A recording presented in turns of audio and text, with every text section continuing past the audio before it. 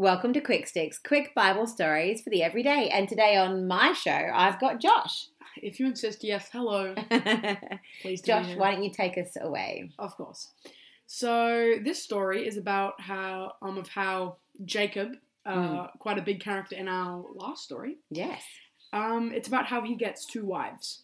So far, we've heard about the family of a man named Abraham who had a son called Isaac. When Isaac grew up, he got married and had two sons who were twins named Jacob and Esau.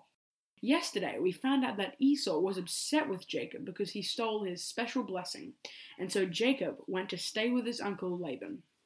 Now, when Jacob arrived to stay with Uncle Laben, he was given the job of looking after his sheep and other animals.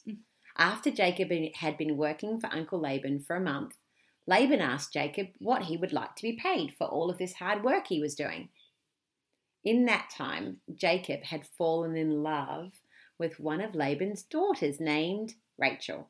And so he said, I will work for you for 7 years if I can marry your youngest daughter, Rachel. Laban thought that was a great idea. I bet he did. And he said, yes. Jacob worked for 7 years looking after Laban's animals, and the time went by very quickly because he was in love with Rachel. At the end of the 7 years, Jacob got ready to be married, and they had a big party. At the end of the party, Laban tricked Jacob and gave him Rachel's sister Leah to marry instead.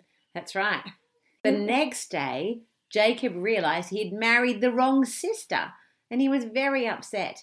Laban was very tricky and told Jacob that if he would spend some time with Leah, that he could then marry Rachel as well. But he would have to work now for another 7 years for the other daughter. Not fair.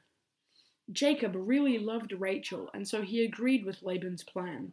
He spent some time with Leah, and then he married Rachel as well. He ended up with 2 wives. Now he had to stay and work for Laban for another 7 years. Even though Laban was being tricky, God still looked after Jacob and made sure things worked out well for him. God will look after us and make sure that things work out well for us as well. Have a great day. See ya.